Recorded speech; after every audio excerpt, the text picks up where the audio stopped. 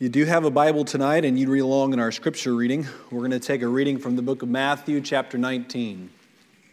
The book of Matthew, chapter 19. We're going to read a very familiar narrative tonight, and pray that if you're lost and don't know the Lord, that you would be attentive to the word of the Lord tonight. Matthew, chapter 19. We're going to begin reading in verse 16.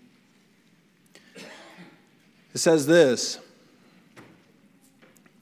"And behold, one came and said unto him, Good master, what good thing shall I do that I may have eternal life? And he said unto him, Why callest thou me good? There is none good but one, that is God. But if thou wilt enter into life, keep the commandments. He saith unto him, Which? Jesus said, Thou shalt do no murder. Thou shalt do not commit adultery. Thou shalt not steal. Thou shalt not bear false witness. Honor thy father and thy mother, and thou shalt love thy neighbor as thyself. The young man saith unto him, All these things have I kept from my youth up. What lack I yet? Jesus said unto him, If thou wilt be perfect, go and sell that thou hast, and give to the poor, and thou shalt have treasure in heaven. And come and follow me.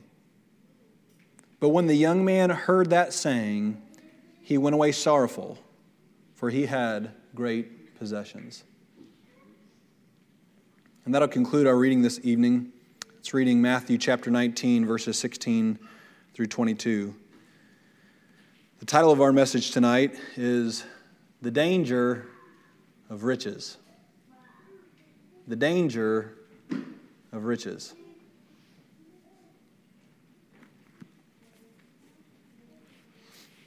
My whole life, one of my favorite things about reading the Bible are the stories, the narratives.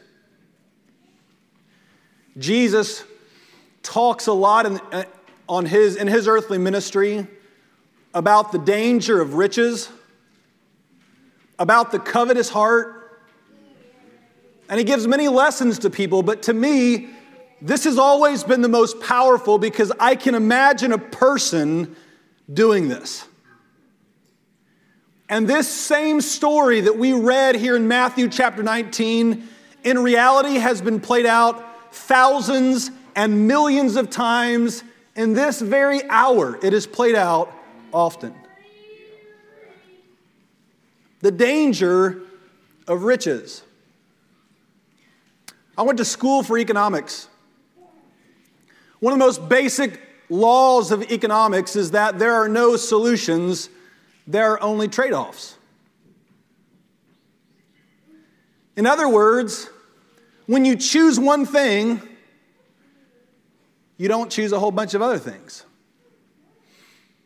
That you're giving up all the things you could do to choose the one thing that you chose.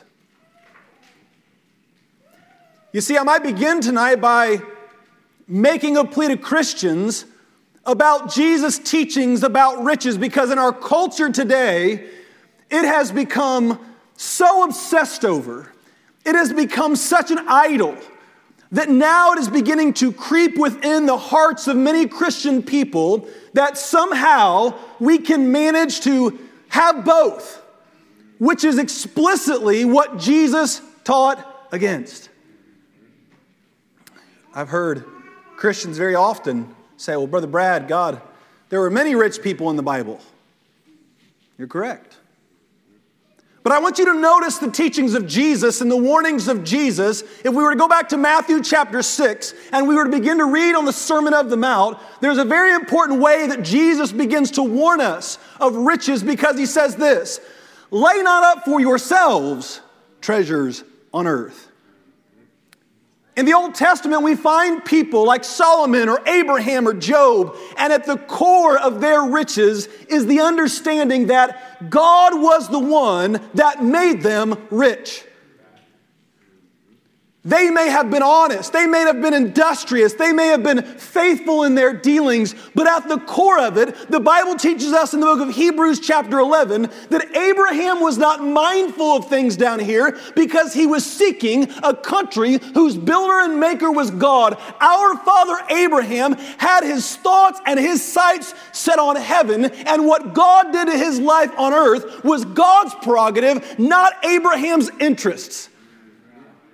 He wanted spiritual riches and spiritual descendants. And God gave him spiritual descendants.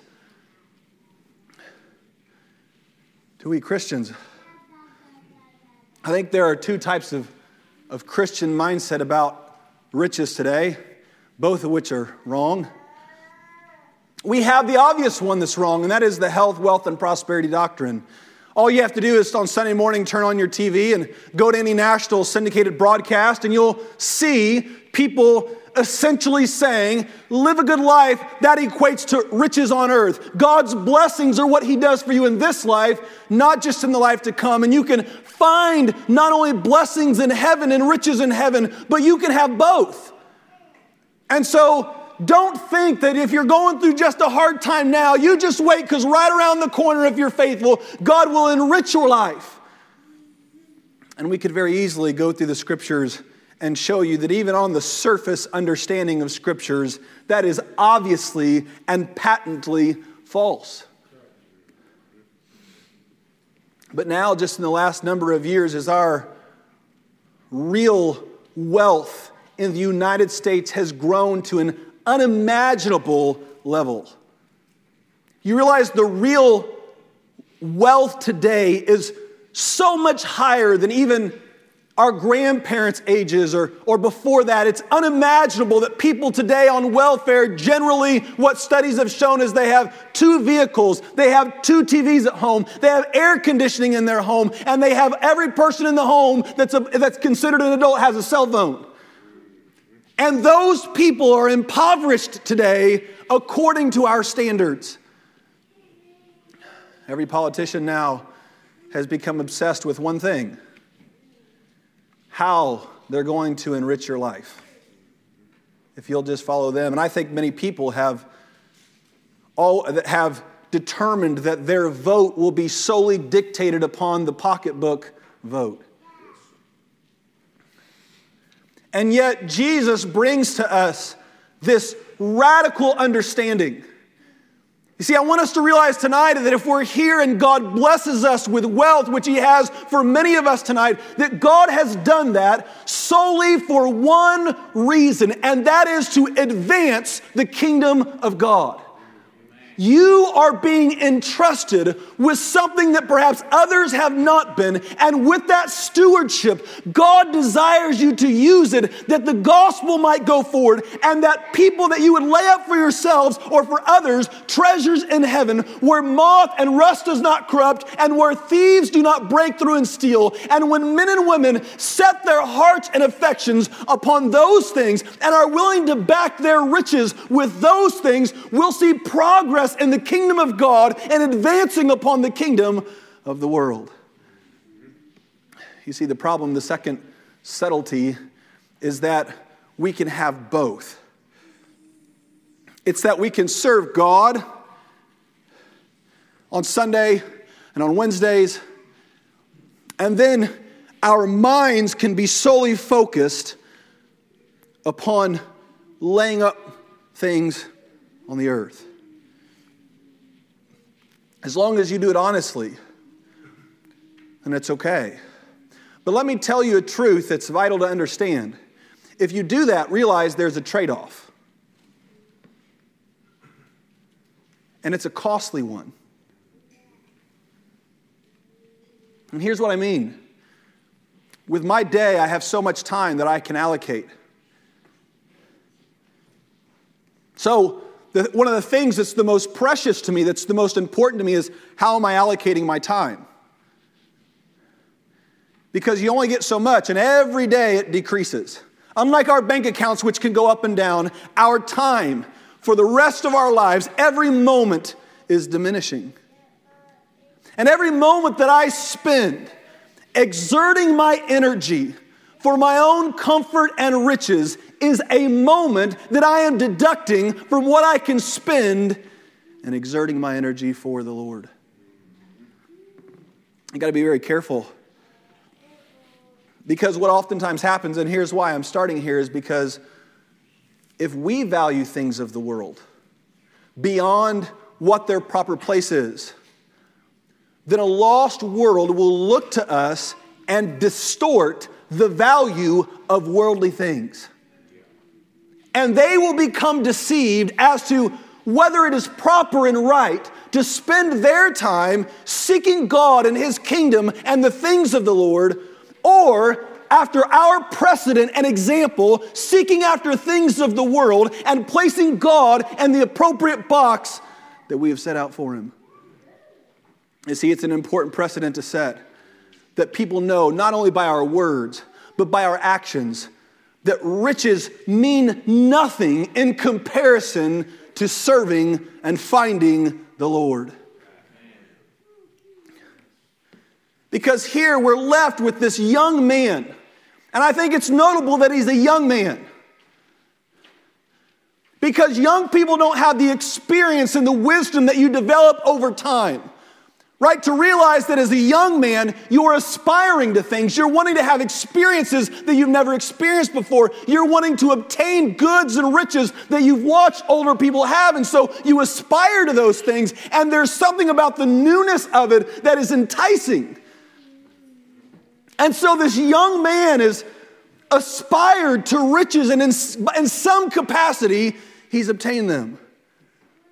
And now he's looking to add salvation. But one thing I want to point out to you is that amongst all the riches that he had, he comes to Jesus and he asks him about eternal life. That's the first question he asked. But then he asks him a second question, which is this. He asked Jesus, what can I do to inherit eternal life? And Jesus gives him this list of commands that he can accomplish. And he says this, I've done all of these things from my youth up. And then he asks this vital question, what lack I yet? I thought he was rich. Well, he was. He was rich in the world. And he was poor in his heart. He was lacking something. You know, when I turn on the television today, 99.9% of the people that I see on there are people who are poor in their spirits. They have wealth and waste it upon things that we could never even imagine. You ever thought about $1 billion and how much that is? That's a lot of money. You know, I remember learning one day, this is a number of years ago when I was in an economics course, the professor said if Bill Gates spent $1 million a day for the rest of his life, he still wouldn't run out of money. Wow. I think I could do that for a day or two, maybe. Right. Then after that, I don't know. They're rich in the world. And the world has set them upon this pedestal to aspire to. Young people today, I want you to know that that's a lie that the world spreads, is be like that person on Twitter. Be like that person who has so many followers, or they'll put before you their lifestyle. Oftentimes, that's the subliminal message they send you with what they're posting. It's not really about the contents of what they post as much as demonstrating before you the picture-perfect life that they have accumulated for themselves. And you look at it and you say, man, I just wish I could have something like that. But I'll ask you this question, and some of you could answer this. Have you ever aspired towards something like that and got it? I have. I've aspired towards something. I've shared this before. I've aspired towards something. I was real big into sports whenever I was in high school. And in our little area, we were one of the really small schools, so we always competed against bigger schools. And one of the things that was very competitive in the area I was in was track and field. So I began to take it real serious. And I became pretty good at it. I became a long jumper. And I wanted so bad. I went to all these little meets with these piddly schools, and I won and got these little blue ribbons. But you know what I really wanted was to go to those big meets and achieve something. So, by God's grace, I did. I went to our meet, our county meet, and I won. I was in the paper. There's a picture of me, and I'm flying through the air. I was so proud of it. Put it up on the refrigerator, and Coach made comment about it. And here for a couple weeks, I was as proud as can be. Well, it wasn't a couple weeks. It was a long time I was so proud of that. Next year came around, and it was my senior year, and I pulled my hamstring. I couldn't jump. I was sitting there, and I was still pretty proud, thinking, well, I won last year, and had I been here this year, well, these guys wouldn't have stood much of a chance. And there was a photographer that I knew that he did the sports photography there for our little local paper. And I had interviewed with him before and talked to him, and I thought I knew him. I thought I had made a name for myself, right? And I saw him across from the sand pit from me, and he was talking about the event. And he asked this crushing question: who won this last year?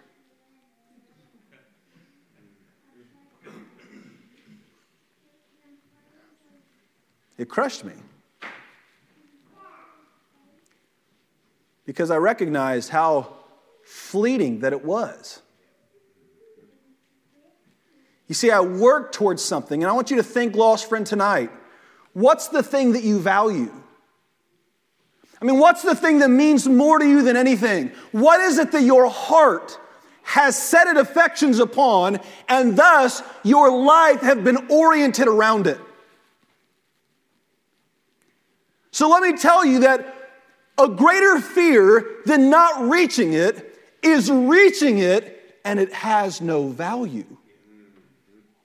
That's the greatest thing that people fail to learn, is that they think if I strive with all of my effort and I try to win this award, or I try to reach the status of wealth, or I try to have these experiences, and they strive for those things, and people live in fear, and they stay up at night, and they think, and they plan, and they organize, and they get together, and they read books, and they do all number of things to orient their life towards it, because they're afraid, what if I don't achieve it and aspire to the aspirations that I've had? But what I would say is this: the most emptying thing you could ever experience is that you live an entire life aspiring towards riches and wealth, and then you achieve it, and you recognize at the end what that man Solomon told us in the book of Ecclesiastes, that vanity is vanity, all is vanity. And here's what you've done: you have wasted your entire life for something that doesn't matter.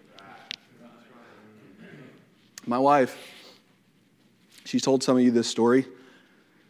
When we were dating, she got invited to go to this big corporate internship, the shoe company, Puma. And I was really against it. I was going to get to see my girlfriend for 12 weeks, and I was preaching at the time, and I just saw no value in it whatsoever. You're going over there to Germany, but I learned a really important lesson that her and I were just talking about here recently. You see, in her life, she had always aspired towards that. And her parents had always pushed her. Corporate success, educational success, that's what matters. Getting to the top, that's what matters. Being happy, that's what matters. And so God allowed her to go. And she spent 12 weeks over there. And you know what they did? They fine-dined her. She went out with the big corporate people for the global headquarters. And she got to travel to Sweden and feel important. And we would talk every single day on the phone or on video. And now I recognize that it was necessary for her to go. Now she recognizes it was necessary, but for an altogether different reason than what it began to be. You see, what it was looked at the moment was a stepping stone, a resume builder. whoa, look at this girl. She's done a corporate internship at Puma International. And she went over there, and she fine-dined, and she met all these people, and they had all these really cool titles, like you have when you're a part of this big company. And the more she got to know them, the emptier she found them. The loneliness, the unhappiness that they had in life. It wasn't what she thought. And slowly, her aspirations began to change. And I'm thankful that they did. See, what I'm not talking about is fulfilling our duty to provide for our families. What I'm talking about is where your heart is. There's a difference. Listen to me, lost friend. I believe the greatest pitfall in our nation for you today is to be told to strive after something that means nothing.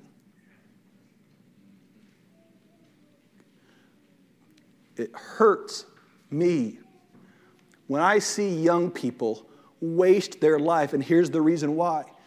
Because I know there's going to come a moment in their life where sorrow finds them. There's no doubt in my mind that there will come a moment. For some it comes early, for some it takes a lifetime. But there comes a moment where they recognize they've been chasing after the wind. And they'll never catch it. And they will be forgotten, and their fleeting passions will be forgotten. This man was required to do what all of us are required to do if we will ever find eternal life.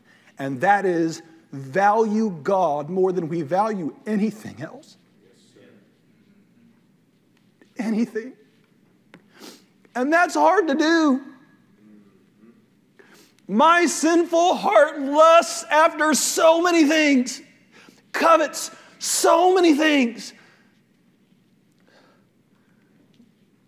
Here I've heard, this man comes to Jesus, and this man is so messed up in his mindset, and I can't go through all the things that he says wrong here and how Jesus is approaching him. But here's what I want to get to.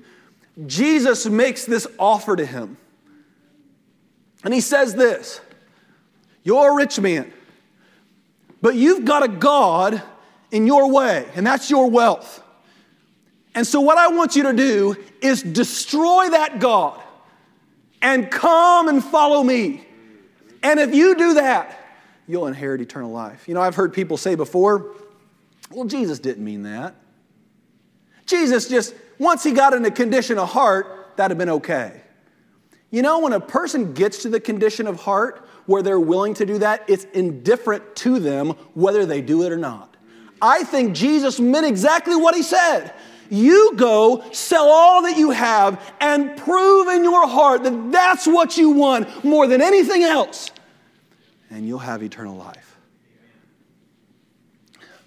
What an offer that is benefiting. The brother said, from our vantage point, he was talking earlier about this brother Button, I think you said his name was, and how he, from our vantage point, it doesn't make sense. I always have to remember it's because our vantage point is so skewed. To us, this offer of Jesus seems so unreasonable. But is it? Is it? I wrote down this quote I read one time. Here's what it said. I wrote this down so I could read it to you. He is no fool who gives what he cannot keep to gain what he cannot lose. Isn't that awesome?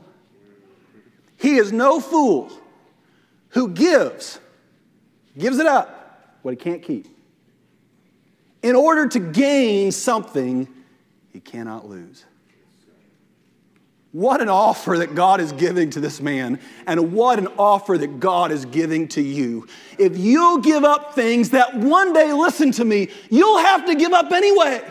You can't keep them anyway. And God says, give them up to me. Give up your spouse. Give up your riches. Give up your aspirations and your hopes and your dreams and your plans. Give those things up because you can't take them with you anyway. And if you'll give all of those up and surrender them to me, I'll give you something beyond comparison that you cannot lose. Won't you do that tonight? Won't you give it up? I'll ask you this question. Is there something in your life that you prize and treasure more than Jesus Christ? Is it the comfort? Is it your plans that you have for the future? Is it the lifestyle that you find yourself in? Is it the riches? Here's what this man did. He heard Jesus offer, and he thought about his riches. You know, there are some things.